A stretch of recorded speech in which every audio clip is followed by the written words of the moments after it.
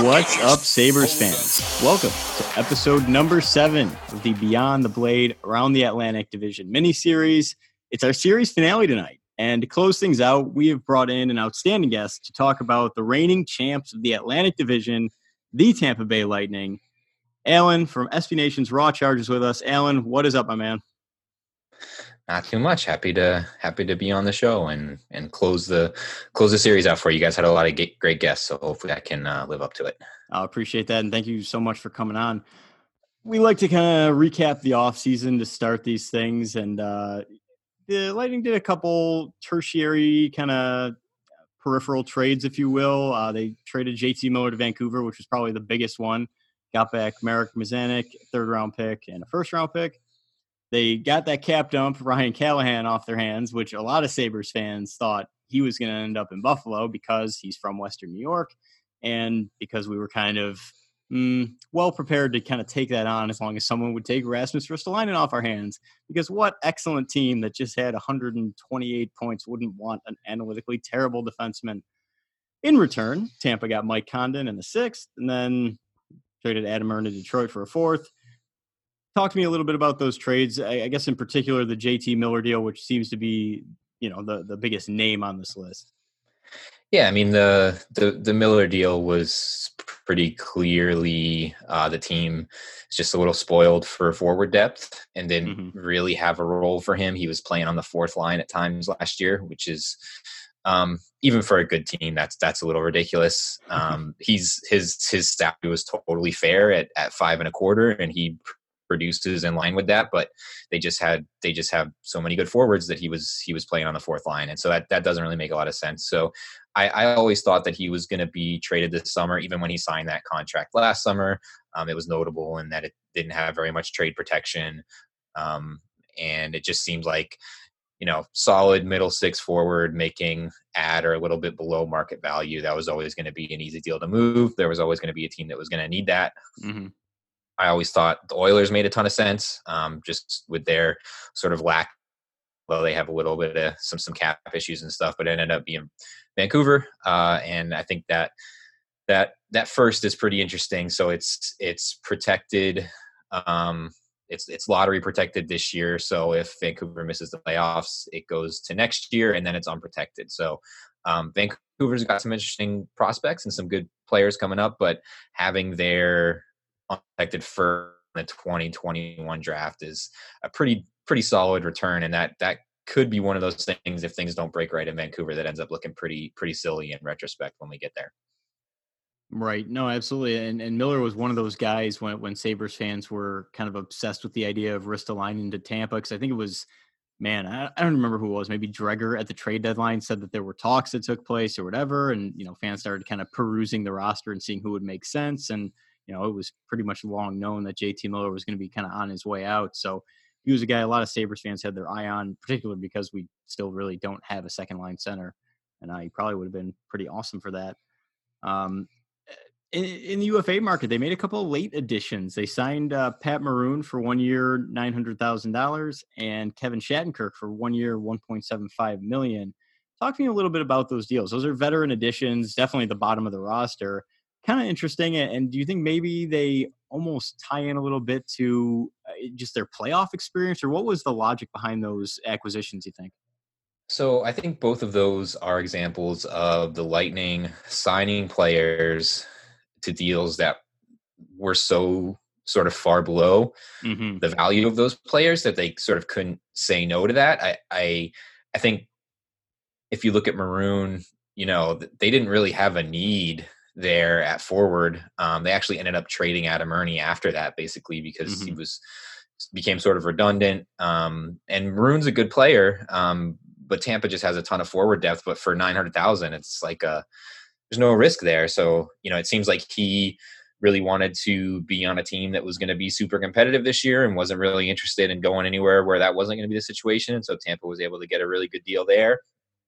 And then Shattenkirk was more about, I think, a player who really wants to kind of sort of rehab his image and show that he can still be a really good player. And so he was more interested, I think, in finding a spot where he was going to be able to produce and put up numbers that were going to get him paid next summer. And so he was willing, similar to Maroon, to take, pretty significantly below what he might have gotten from another team, as long as he was going to ensure that he was getting paid next summer. So it's just two guys in sort of unique situations where the Lightning were kind of able to take advantage of the market a little bit. And both of those signings sort of made other players redundant who sort of were figuring pretty prominently into the plans before then. So, Adam Ernie moved out. Some of the prospects and some of the younger forwards ended up back in Syracuse. Players that people thought maybe would make the team earlier in the year, and then earlier in the summer, and then a guy like Luke Shen, who Tampa signed early in free agency, and also Jan Ruda, who they brought back. All of a sudden, both of those guys get bumped down the depth chart when they get Shattenkirk in. So yeah, I think it was just kind of guys that were looking for very specific situations, and Tampa happened to be a fit, and they were kind of able to take advantage. And now they've got even more depth than they had, and then people thought they would have, especially with having to move out Miller and some of the cap challenges that they have. Yeah, it's kind of one of the benefits of being a really awesome team. Good players are willing to come to your team for less money. I mean, looking at Maroon, I follow quite a few St. Louis Blues fans on Twitter. Kind of all started when the Ryan O'Reilly trade took place last summer. I started following Blues fans who were kind of interacting with me and back and forth, just kind of determining, what was Buffalo getting back and yada, yada. They had, at the end of the season, when the Blues had won the cup, they were talking about Maroon for a short term, obviously, but maybe 3 to 4. They were upwards of 3 to 4 million average annual value. So to get him for 900,000 is bananas. I mean, I thought 3 to 4 was high, but 900 is like basement crazy for this guy, especially just coming off a cup win.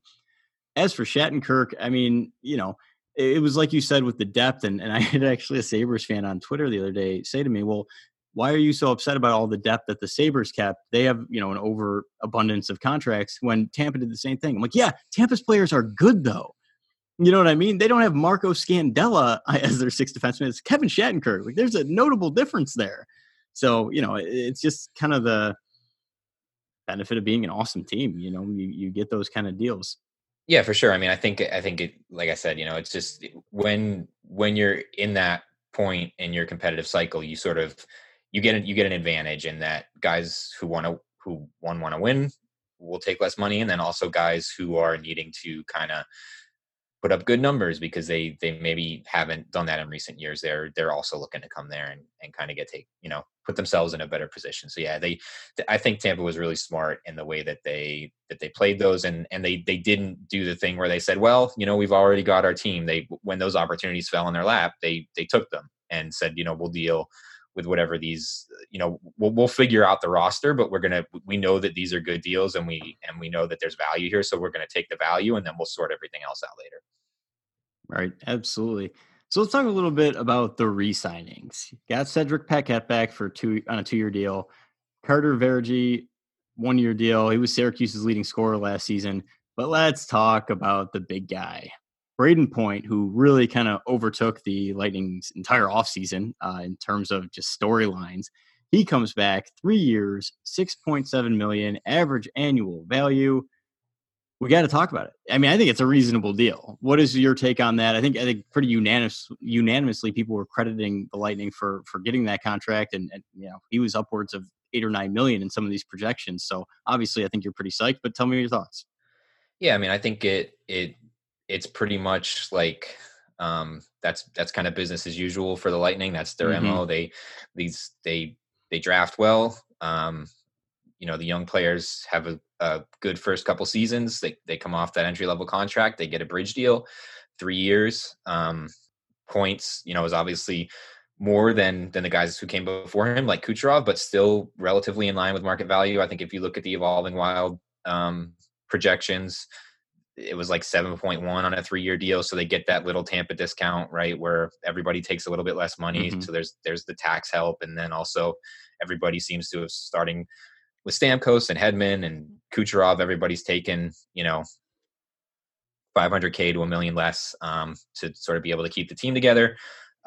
So Point gives that little discount, and then he knows that probably in 2 summers, so the year before he would become a restricted free agent again, he's going to be in line for a big money contract, just like he saw Stamkos get, just like he saw Hedman get, just like he saw Kucherov get last summer. Coming to after the second year of his bridge deal, and he just like he saw Vasilevsky get this summer. After the second year of his bridge deal. So the Lightning have been pretty consistent in the way that they handle these things, and so they've sort of set up a process that's in place that the players and their agents, for better or worse, sort of know what it's going to be. If you perform to this level, you come off your ELC, you're going to get a 3-year deal.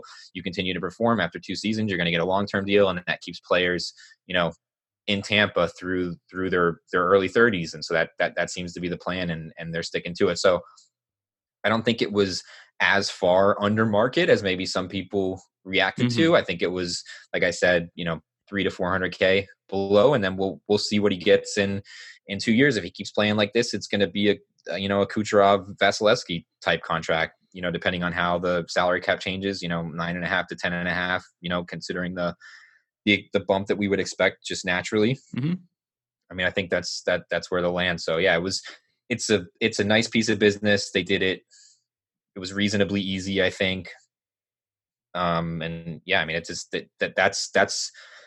that's kind of the benefit of having good process in place, right? If you have a good way of doing things, and we do this for every player, the players know what to expect. And everybody just kind of gets into line and sort of goes through the same thing that they saw their teammates go through, a couple of years before. Right. And you talked a little bit about that Tampa Bay management process, so to speak. Big change to the front office. Stevie Y is out, Julian Breezeball is in, and it almost seems like not a beat has been missed. Is there anything about, I know he kind of scouted a lot of those drafts that got Tampa a lot of their, let's call it core talent right now. What's your take on Breezeball as the GM? Obviously, he was a phenomenal scout, and he's worked his way up in that organization. And it was kind of interesting when Stevie Yzerman went to Detroit, people were, a few people outside of Tampa were kind of questioning, can this guy pick up where he left off? And as of right now, it seems like he absolutely has. So I would say the most interesting thing to me about this is that when you look at the Lightning front office with Yzerman there, it's really hard, and this is true for any NHL front office. It's really hard to figure out sort of what each person is responsible for, because even when Yzerman was there, we knew that Breezeball was the contract and the cap guy. That's his background. He has like a contract, and I think a little bit of finance background and stuff. And we knew that Al Murray was in charge of the draft. Him having success with the Lightning was nothing new for him. He had a long track record of success with the Kings before he came to Tampa. So we sort of knew these different pieces. And so with Yzerman gone and Breezeball taken over, it really makes sense that the contract stuff would stay pretty much the same, because I think Breezeball was largely the one sort of setting those expectations and negotiating those things. I think the draft is a really interesting one, because the Lightning have had so much success there. And I think that when Yzerman left, they immediately made Al Murray an assistant GM, bumped him up from director of scouting to assistant GM. So to try to, I think, probably keep him on board and make sure that Yzerman didn't take him with him. And so, you would expect kind of on the scouting side, things to stay similar. And so it'll be interesting for Detroit is to see, can Yzerman build a team around him the same way that Tampa was, and how much of that was Yzerman, how much of that was, ownership and Jeff Vinik. And so it'll be interesting to see, like, can Yzerman sort of recreate the success by surrounding himself with the right people who have all the expertise in the right areas. Because I think sometimes people think, that GMs are themselves are experts in all these areas, but that's really not possible. You can't be an expert, pro scout, amateur scout, contract, salary cap. You can't sort of own all of those areas. You have to have sort of general knowledge and then surround yourself with people who can feed you the right information. So it'll be interesting to see if he can get a team around him in Detroit that gives him the same kind of success. But so far, yeah, in Tampa, they've been able to keep the rest of the brain trust largely, and that'll be the big challenge for them over the next few years. Is as they continue to have success, other teams are going to try to poach people from their front office. So it's inevitable that they're going to lose people. And as they do they have people that are trained up and ready to backfill and take in those roles and sort of maintain the processes that have kept them successful? Yeah, I mean, anytime you've got a front office that's as you just said, it has a ridiculous track record of success, you're going to get poachers, right? You're going to have assistant GMs becoming GMs, and it's just the nature of the beast. So it's a double-edged sword in that regard. But yeah, I don't think anyone's really done that better than Tampa Bay. I don't think that you can even make an argument that there's anyone close right now who's had that level of continuity. I mean, maybe Pittsburgh, Boston, but I mean, they're really just second to none right now. Yeah, I mean, Obviously, go ahead. I was just gonna say, I think Boston's a good comparison there. They have a similar sort of like internal kind of cap and contract structure, right? Where they have nobody making huge money because, Bergeron and Marchand kind of set the tone, and then Pasternak. And so, yeah, they have a similar sort of internal cap structure with contract Charlie McAvoy took this summer, where they sort of, they say, this is how it works. Players come in, they know the process, they know if they perform, they'll eventually get taken care of, and they just sort of work through it. Yeah, and again, it's the benefit of having a really awesome team and an established team that players want to play for. They're willing to work with you a little bit more in that regard. And it's it's a great example. I mean, I'm not upset at all with the deal Jeff Skinner got from the Sabres, 8 years, $9 million per year. However, they paid UFA value for that guy. And that's kind of what happens when A, you're a highly taxed state, and B, your team has been bad for a really long time. You know what I mean? You don't get that same liberty, so to speak, with those high-end guys. They're going to go get their money somewhere else if you're not going to do it. Yeah, and I think that second point is really important, and I think that's part of the reason the Skinner signing was so important for Buffalo, and why, even if you think it's a little bit over market value, I think you have to do that, because at some point you have to keep good players, and at the front end of that cycle, to earn respect and to show people you're serious, you may have to pay a premium for that. And so, they had to keep him. They did. That's one guy who's locked up long term. That should make every ensuing negotiation a little bit easier, and Eichel as well, obviously. But so, yeah, you have to. You don't get the benefit of the doubt until you earn it, and so until you make yourself a desired destination, you're going to have to pay at or above market value. But if you never pay at or above market value, then you're never going to get better. So, I mean, you have to do that. Hopefully you achieve some success. Hopefully eventually that means players want to play there, and maybe you start to get some savings when, a player's desire to play there and your desire to have them kind of line up and fit for everyone. Yeah, I love how you just explained that. That's exactly right. And I'm going to tell you something about that Eichel deal. In 3 years or less, that deal is going to look amazing by comparison of what some of these guys are getting right now. Yeah, I mean, I think that's the benefit of any long-term contract is if the cap continues to increase as expected, especially if a contract, let's say, like bridges all the way across the time when the league signs a new TV deal or whatever, and the cap takes a big jump, then yeah, those contracts always benefit, and that's why I think we're starting to see players interested in shorter term deals. If they think there's upside for them to be had on the other side. So let's talk a little bit about the Lightning and their season in 2018-19, right? They were by far the most dominant team in the NHL during the regular season. They had 128 points, which was 21 more than the next closest team. Fans were a little disappointed, though. Obviously, the playoffs did not go their way, lost in the first round to Columbus. It's tough to put a finger on this kind of stuff, especially when it was a 4-game series and your team just spent 82 straight games being fantastic. What do you think went wrong in the playoffs? I mean, in your opinion, did you see anything that was out of the ordinary that just stopped working? I mean, I think primarily it's you have to start with the bad luck, right? And Hmm. Vasilevsky had a rough series. He gave up a lot of goals. Uh, that's some of that is maybe he struggled. Some of that is just bad luck. It's hard to maybe not even hard, maybe almost impossible to like isolate which is which in a 4-game series.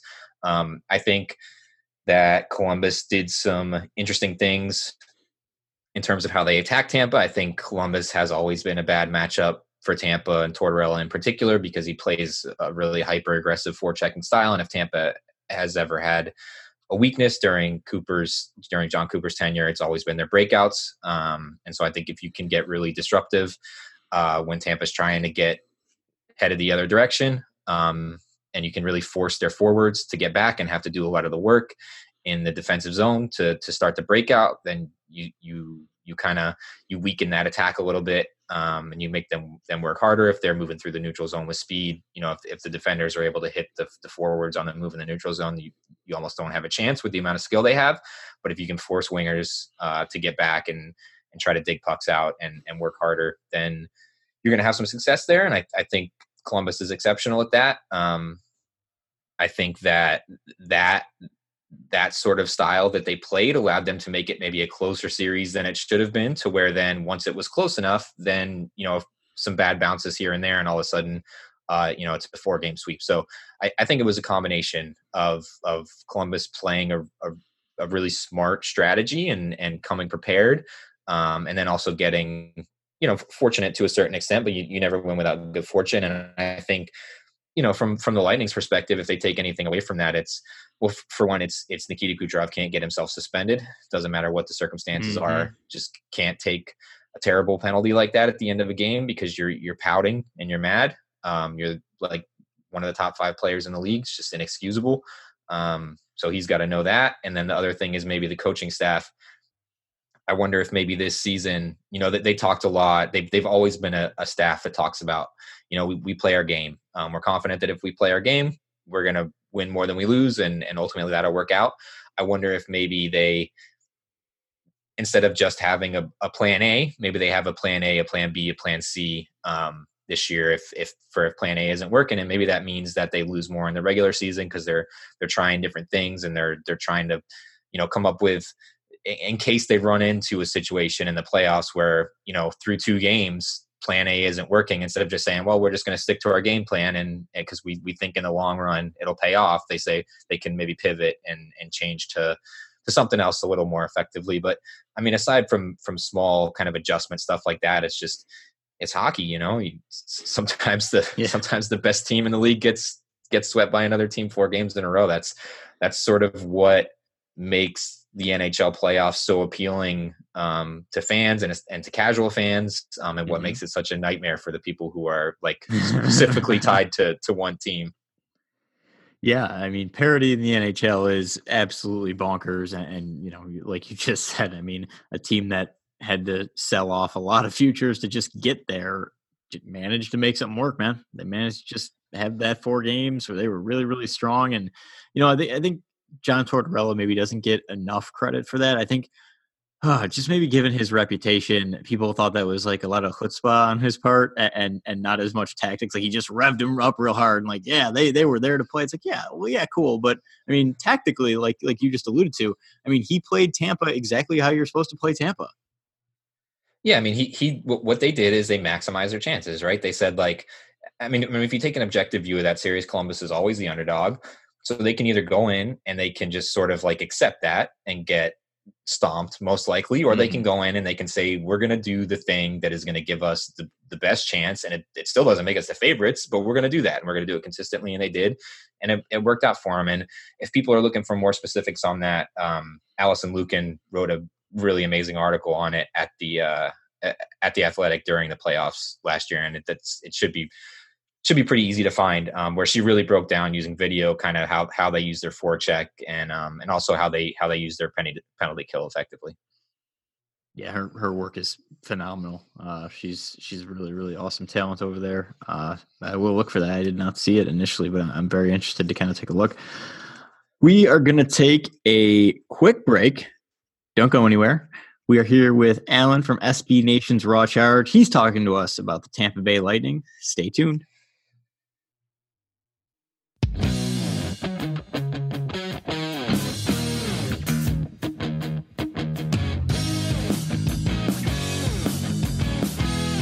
Welcome back, Sabres fans, to episode 7, the final episode of the Around the Atlantic Die by the Blade. I write for Die by the Blade. Beyond the Blade miniseries. We're here with Alan from Raw Charge. He's talking to us about the Lightning. Alan, we talked a little bit about the offseason. We talked about the changes up front in the front office. Talked about the playoffs. I want to touch on something that I'm very interested in because these are two guys who, as someone who is kind of scouting the Lightning as a trade partner, really, two of these guys really, really stuck out to me. Cirelli and Cernak. And by extension, I guess you could say Matthew Joseph. Young guys all contributed in a pretty significant way to the Lightning's success last season, but they're not obviously the sexy names like Stamkos, Kucherov, Hedman, but they're valuable. I mean, Cirelli, I think so. And you mentioned The Athletic. I think someone from the Athletic wrote an article basically justifying how he could potentially have been a Selke candidate just with his performance. I mean, talk about those guys a little bit and any other young contributors either with the team now or coming up through the system who have got you kind of excited going into this season. So I just want to point out, I was the first person to write about Cirelli deserving the Selke. Every article that came after was inspired by my was copyright infringement. Yeah, but Joe Smith did write about it at the Athletic, and I think maybe even I think Jonathan Willis was doing some Selke writing for the Athletic and mentioned Cirelli. So yeah, he got some love for sure. I think actually Sabres fans would be, I think like Evan Rodriguez is not like a 1-to-1 comp, but sort of a player style almost comp where you talk about a player who really tilts the ice in the right direction, who is super responsible defensively, who when they're on the ice, sort of the puck always just seems to be in the right place, but who just doesn't really score ever.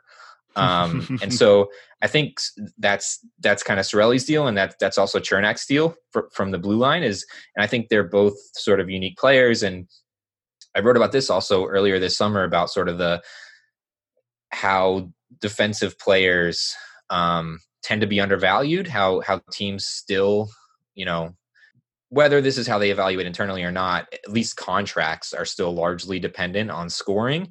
And so if you have players who derive most of their value on the defensive side and, let's say, have a high, wins above replacement or a good, impact on shots or expected goals, but most of it is coming from the defensive side and they're not scoring many points in the process of sort of accumulating that value, then you can get a good deal on those players. And so I think that's actually going to be really important for the Lightning next summer because that's when the cap crunch really comes.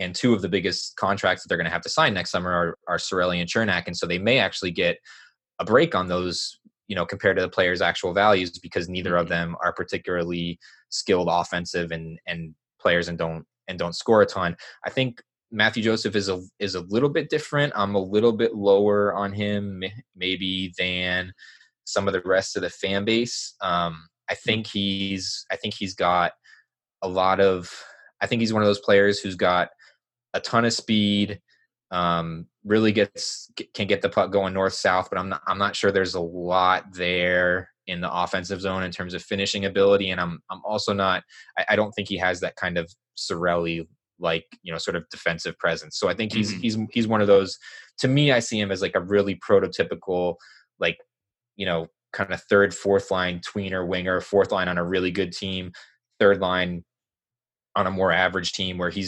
can fly up and down the ice and create havoc, but you need somebody else on the line who can actually, sort of corral whatever chaos he creates and then finish. Mm-hmm. Yeah, no, I mean, Cernak and Cirelli are just awesome. And it's something Chad and I talk about all the time, both on the podcast and on Twitter. those cost control contracts. I mean, that's exactly what you're going to get with Cirelli and Chernak, just for the reasons you stated. I mean, like it or not, whether the people in the analytics community or people like myself who are very, write about analytics, who are very into it, whether we like it or not, NHL contracts don't work based on analytics, man. It's all about the points, and it's going to be that way for a long time. And Cirelli and Cernak, you're right, they don't produce enough points to justify massive salaries, and they're going to be just awesome kind of role players or depth pieces, let's call it, for a Tampa Bay team that's just going to stay good for a really long time. I mean, they're just so impressive. I was interested to hear what you had to say about Joseph. He was a guy who I hadn't honed in on quite as much, but that's kind of interesting. It seems like you were describing half of the Sabres we've seen over the last 5 years. He's got talent, but he just really can't put it all together. Yeah, and I mean, I could end up being wrong on that. I mean, he scored in the AHL, and he may show it, but I think he's one of those guys where he moves a little. He moves a little bit faster than he thinks the game. And that's not a knock. Those guys can be really valuable, but I just don't know that there's a ton of upside there. But we'll see. I mean, he's still super young, and he made the team last year a year early. He could come out and start scoring this year and prove me totally wrong. But that's just that was my read after a rookie season, and I'm spoiled from watching a ton of really good forwards. So I could be holding him to too high of a standard, especially as young as he is. Anyone down on the farm who's got you hyped up?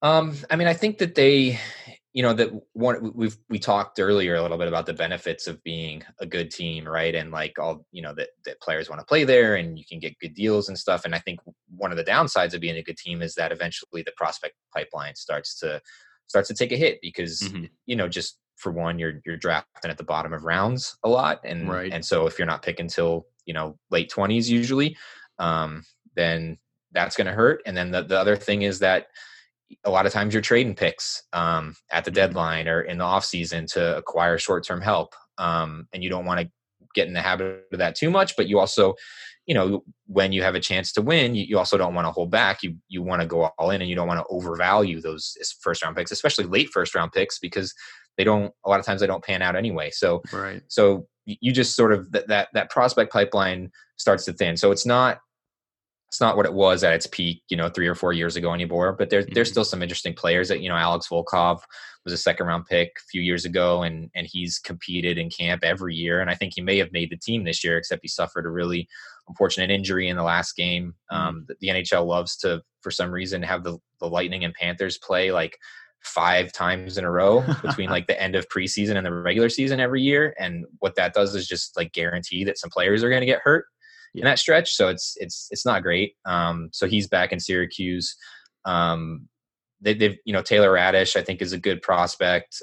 Boris Kachuk is a good prospect. Obviously they got both Foot brothers. So they've got Cal in Syracuse, who's close. Not this year, but probably next year. I think he'll be fighting for a spot. I think he's another one who all the sort of depth that they ended up with kind of decided his season for him. I think without Shattenkirk, maybe in camp he's competing for a spot, or at least trying to show that if there's an injury he's ready in the season. But now they just have so much depth there that it's hard to imagine him getting in this season. And then I think Nolan Foote, who's still in junior, and then they've got some other interesting players that the type of players that every team has. A Gabe Fortier who's back in junior this year and looks like he's going to be a great kind of third line contributor at some point when he gets to the NHL. So yeah, they've got some good talent, but not the kind of stocked pipeline when we were waiting for Point to come up or even back in the when Kucherov and Johnson and Palat were all breaking in and stuff. So yeah, it's still, they're still in good shape, especially considering how competitive they've been at the NHL level. Yeah, Sabres are just waiting for our awesome prospect pool, which has been ranked in the top 5 on all the articles for the last 5 years. Actually ends up panning out to some extent.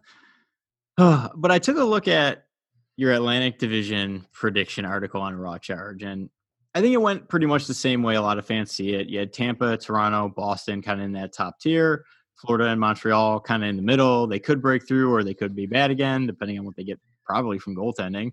Then you had Buffalo, Detroit, and Ottawa kind of bringing up the rear. You did say something interesting about the Sabres, though, and I think the fans would find this interesting, or at least intriguing.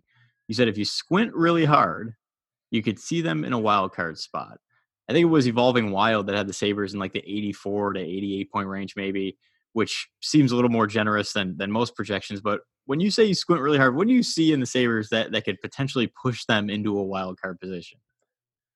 So the Sabres are one of the teams that are really frustrating to me because when you look at them, like you can almost arrange, like you could do like, fan style lines and pairs that like almost make them look decent.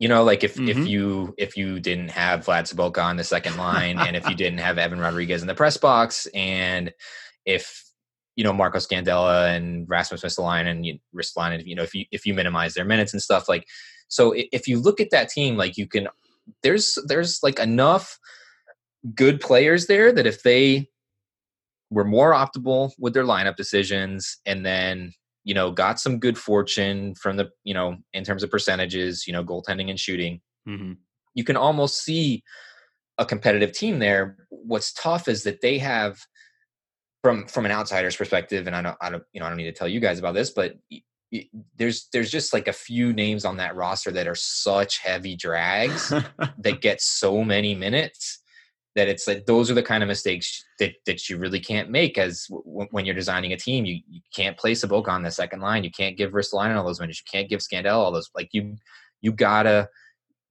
replace those guys, even if you replace them with replacement level players.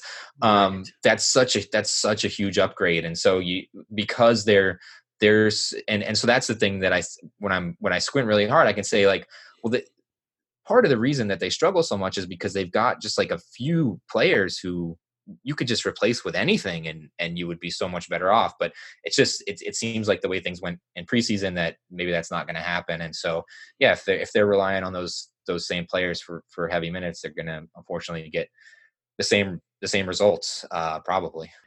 Yeah, I think we're all kind of resting well, not this part of but I guess the Sabres fan base is kind of resting their laurels on maybe Ralph Kruger can fix all these players who have been analytically terrible between multiple organizations for several years. That sounds likely.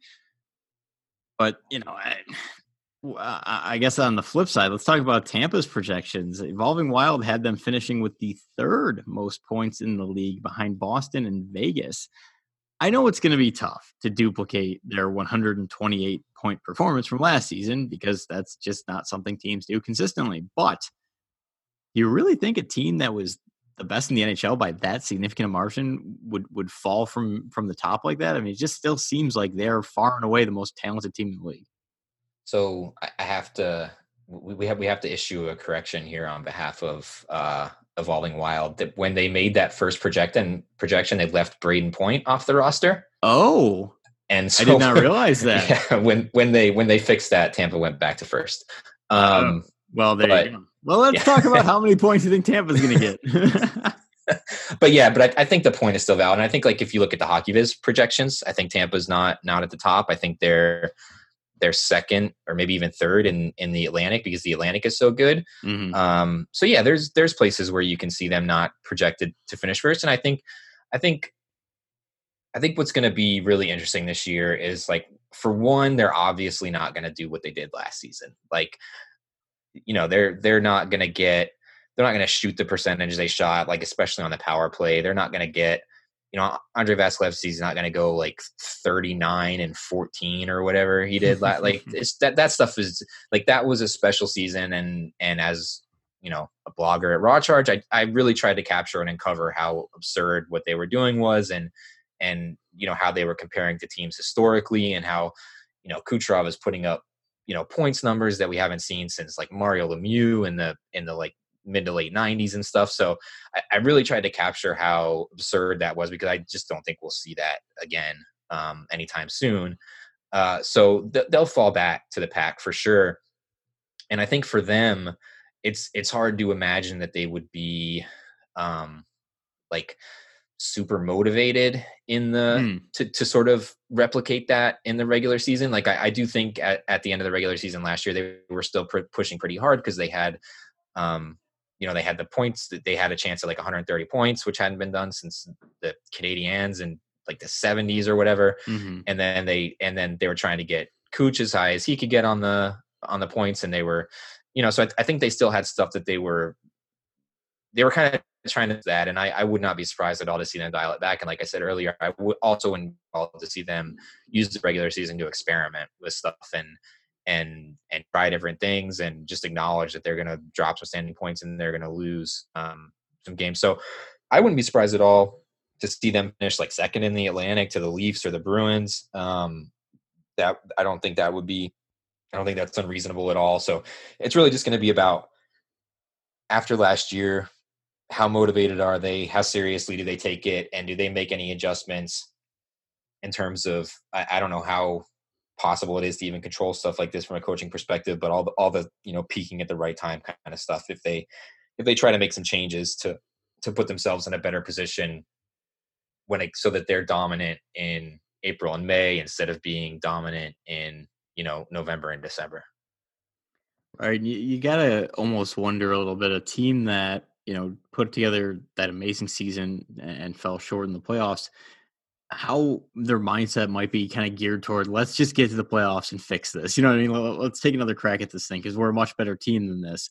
And it reminds me of an article I read from Tim Graham at The Athletic. He was kind of outlining the Sabres 05-06 season and then 06-07 and the players. He interviewed a bunch of them and they kind of all described like in 06-07 the regular season didn't matter. We just wanted to get back to the playoffs and finish the job, right? Because they had put together a fantastic year. They were just cut short of a Stanley Cup chance and that next year they were all just kind of like, ugh, this is an 82 game inconvenience. Let's just fast forward this thing.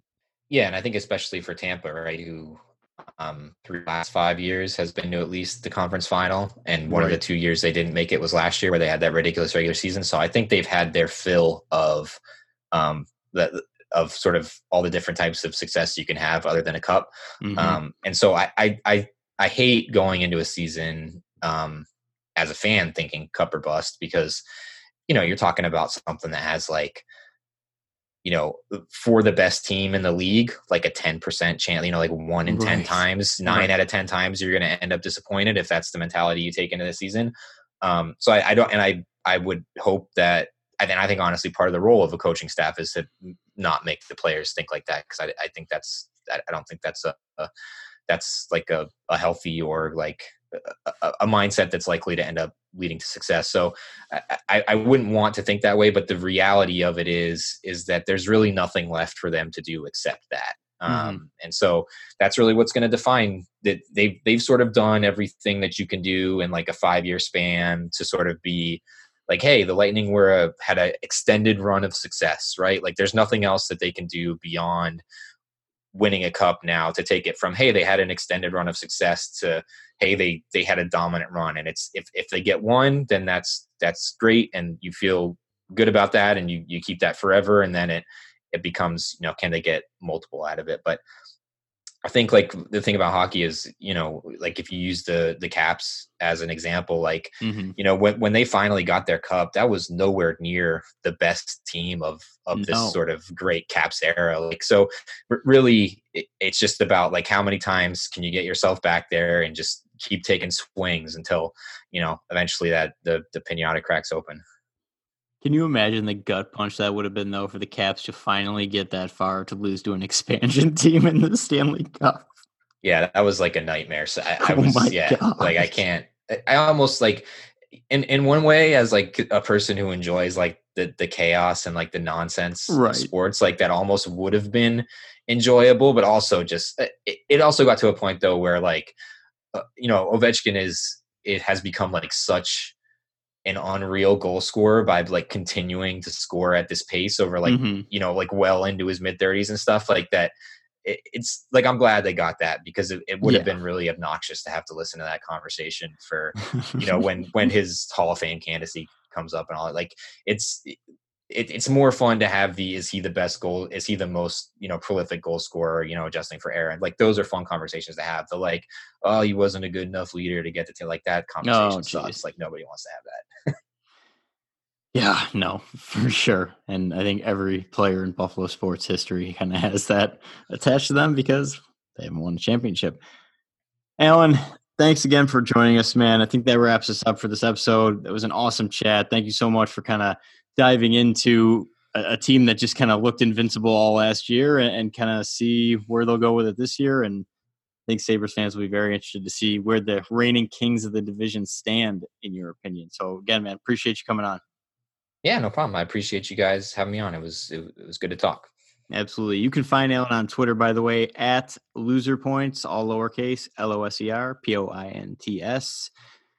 That wraps us up for the series. I enjoyed it. I thank you all so much for listening, commenting on Twitter. It's been really, really great. Appreciate all your support. And I'm sure we'll do more stuff like this moving forward. But back to your regularly scheduled Beyond the Blade podcast, where we are definitely not dreading Vladimir Spotka on the second line. Let's see what happens tomorrow night. For now, I'm going to go watch some St. Louis Blues and Washington Capitals. Good night.